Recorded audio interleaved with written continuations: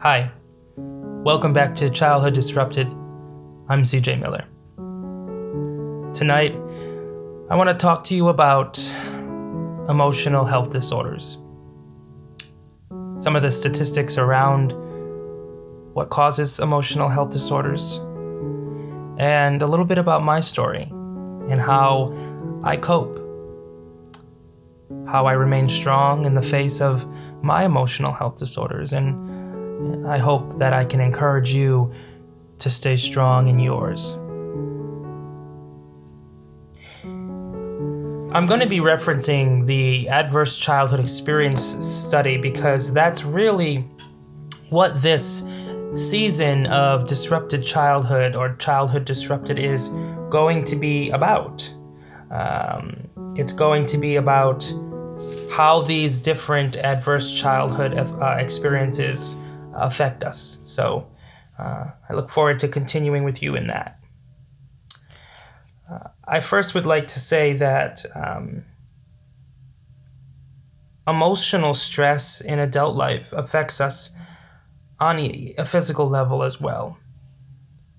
And it affects us in very life-altering ways, very quantifiable life-altering ways. But when we are children, when we are children and we're faced with these emotional stressors and different types of adversities, these life effects can leave even deeper scars. And that can include, obviously, emotional trauma, emotional abuse, physical abuse, witnessing of drug use, witnessing a depressed parent. All of these things, can cause a deeper effect to happen within us.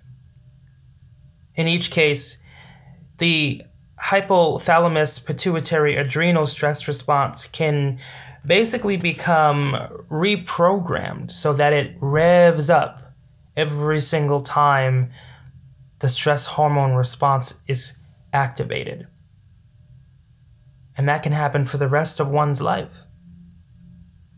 A good example that I can offer you is one that I've heard before on a TED Talk. And this is really the best example I've ever heard, is imagine you're walking in the woods and all of a sudden a bear jumps out and stands up on its 2 feet and roars at you, and just you see its teeth and its claws, and you're shaking, and your stress response is activated, and you go into what is considered to be, as you've heard it, the flight or fight mode. Well, imagine if that bear came home every single night. That's what living in childhood stress is like. Growing up with the stress axis, which is constantly activated. Now, keep in mind, your stress axis is developing, but it is heavily influenced by the safety of, or lack thereof,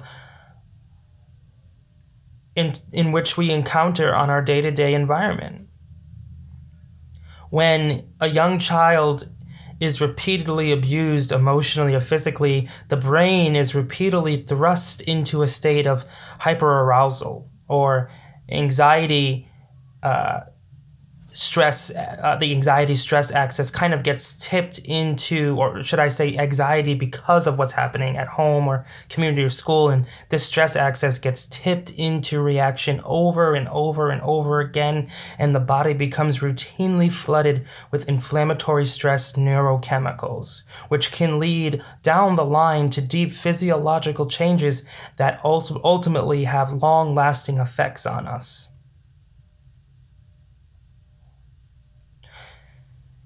As a child faced with adverse childhood experiences, the greater chances of developing heart disease as an adult occur when you experience more than one category.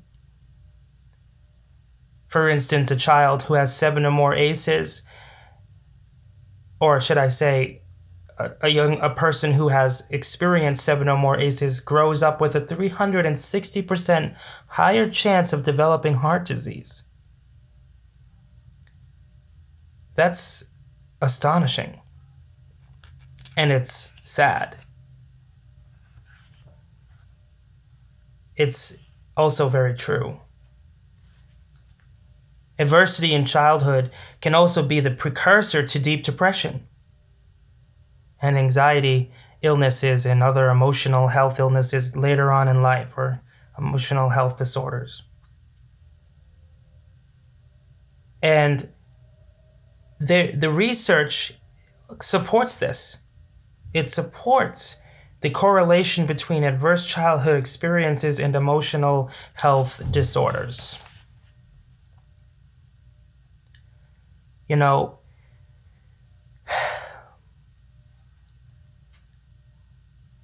it's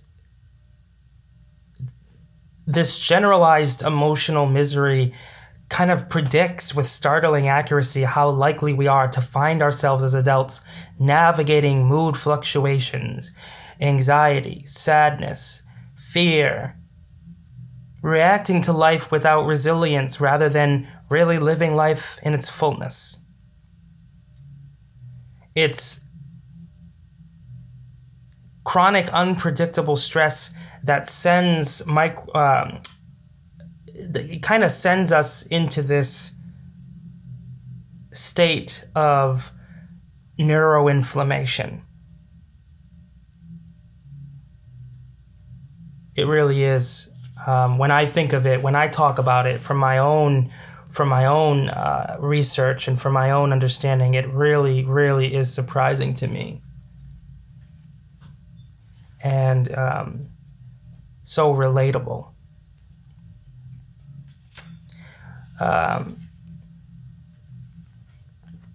So what types of emotional health disorders do I suffer from? Well, by just looking at me, you wouldn't know. If you saw me in the grocery store or the mall or walking down the street, you wouldn't think, oh, look at that person, look what they, you can just tell by looking at them. No, you cannot. And I'm going to keep it real with you on this podcast, and I'm going to tell you exactly what I go through in hopes that you will someday share your story.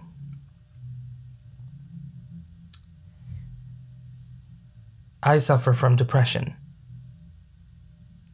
At times it's okay, and at other times it's really difficult to manage. I've probably attempted suicide more than 5 times in my life. Either attempted or considered it. And it's not easy to live with.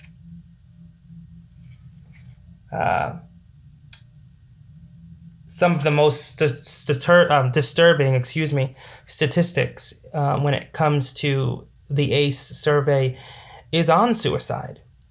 While only 1% of those with an ACE score of 0 have ever attempted suicide, almost 1 in 5 individuals with an ACE score of 4 or more have tried to end their lives. A person with an ACE score of 4 or more is also statistically 1,220% more likely to attempt suicide than someone with an ACE score of 0. 1,220%. 1,220% more likely. 24% of those with a score of 2 developed adult clinical depression. 30% of men with a score of 3 developed clinical depression, compared to 42% of women who had 3 categories of adverse childhood experiences. One of the strongest precursors of adult depression, and I mentioned this before, is adverse childhood experiences that fell into the category of childhood emotional abuse, which, again, in my case, is very relatable. As I also mentioned, I had a score of 10. Sometimes I ask myself, how did I make it this far? How did I get here? Am I even supposed to be here? Am I living in some sort of alternate universe? Did I die a long time ago? No, I'm just playing. But for real, it's one of those things where you have to sit back when you see these numbers and when you see these statistics and when you see these survey answers, and you just gotta be like, whoa.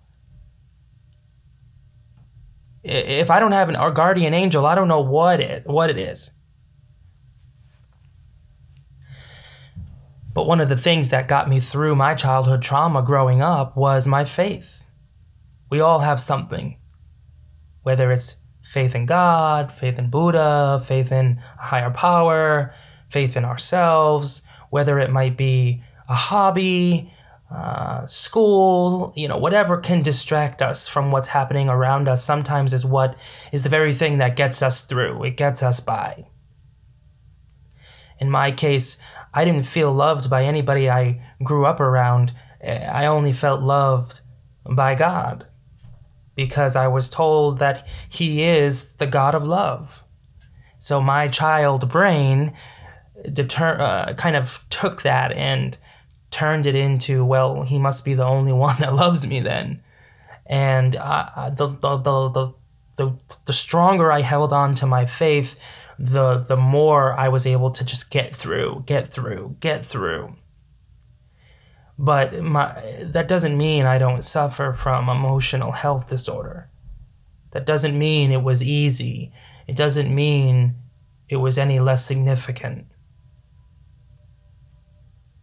Living with depression and chronic suicidality, as the doctors have labeled it, is like living in a hell on earth. Yet here I am, alive and well, here to tell you my story, here to hear your story, and pursue my purpose in life. Turn my pain into purpose, my passions into reality, my goals into success. So it's very possible that you too may be experiencing some type of emotional health disorder. And it's okay. You don't have to be ashamed about it. It's okay to accept it. That's one of the things that took me a long time to do, was just simply accept what I was going through. It took me a while to even identify it, to even recognize what was happening. But I realized that the older I got, the more aware I became of of my personality, but of my experience, what was happening. I became more physically aware of what was happening to my body. And I thankfully have a very good team of people who surround me with the care that I need in order to sustain myself in life and combat everyday life stressors that you experience as an adult, these, anxieties. Because though as a child in a home where I had no control, though it came with its own anxieties, living an independent life as an adult has and comes with its own anxieties, its own stressors. Bills, school, work, relationships. It's all kind of fast-paced and fast-moving, and we live in a very demanding society. So thankfully, it's very important for me that I have this care team around me that helps me manage that. And I hope that if you don't have this, that you will one day obtain that. Or that you will surround yourself with people who will love you for who you are and lift you up in life, inspire you, encourage you, encourage you to keep pressing forward. There's no shame in suffering from emotional health disorders. Even my own family tried to use that as a kind of a tool against me. Well, look at you suffer from depression. Look at how sad that is. That's don't listen to people like that. Detach yourself from the negativity. Sometimes we have to sacrifice relationships in order to maintain our peace of mind, in order to ensure that we move forward in life steadily, and that we don't get stuck in a place where people hold our past over our heads in an attempt to keep us from moving forward. One of the things that I want to leave with you at the end is I want you to think about all that you've experienced in life. And I want you to do it in a healthy and safe space, but I want you to do it in a way that is productive. I want you to take all of those experiences. Think about what you need to do to heal from them. Is there someone in your life who you're holding on to for some reason, but it doesn't seem like they're really beneficial to your health? Is there someone in your life that you need to detach from, disassociate with? Do it. Let them go. Because in the end, it will benefit you, and it will be a very rewarding decision that you could have ever made. It might hurt too, emotionally. Sometimes we don't want to let go because it's the only thing that we know. Sometimes we don't want to step away because it's the only place we feel safe. But there's a whole world out there for you to experience, and there are people out there who will love you and treat you with the respect and the dignity and the kindness that you deserve. You don't need to lower yourself or stay in a place that's only going to harm you and ultimately keep you from moving into a place of destiny. So I want you to think about what you've experienced in life and what you're experiencing now as an adult, whether or not it's linked to your past childhood traumas. And know that you're not alone. We're all in this together. Because together, well, we might not have it all together, but together we surely have it all. I will see you back here next week for a new segment on the same topic of childhood disrupted, where we'll be talking about some more statistics, and maybe I'll share with you a couple of stories from some of my readings of other people. I would really love for you to hear what some other people have experienced and what they're saying the effects are on their adulthood and their well-being. But for now, be kind to one another. Be kind to yourselves. And never forget that it's okay not to be okay. Good night.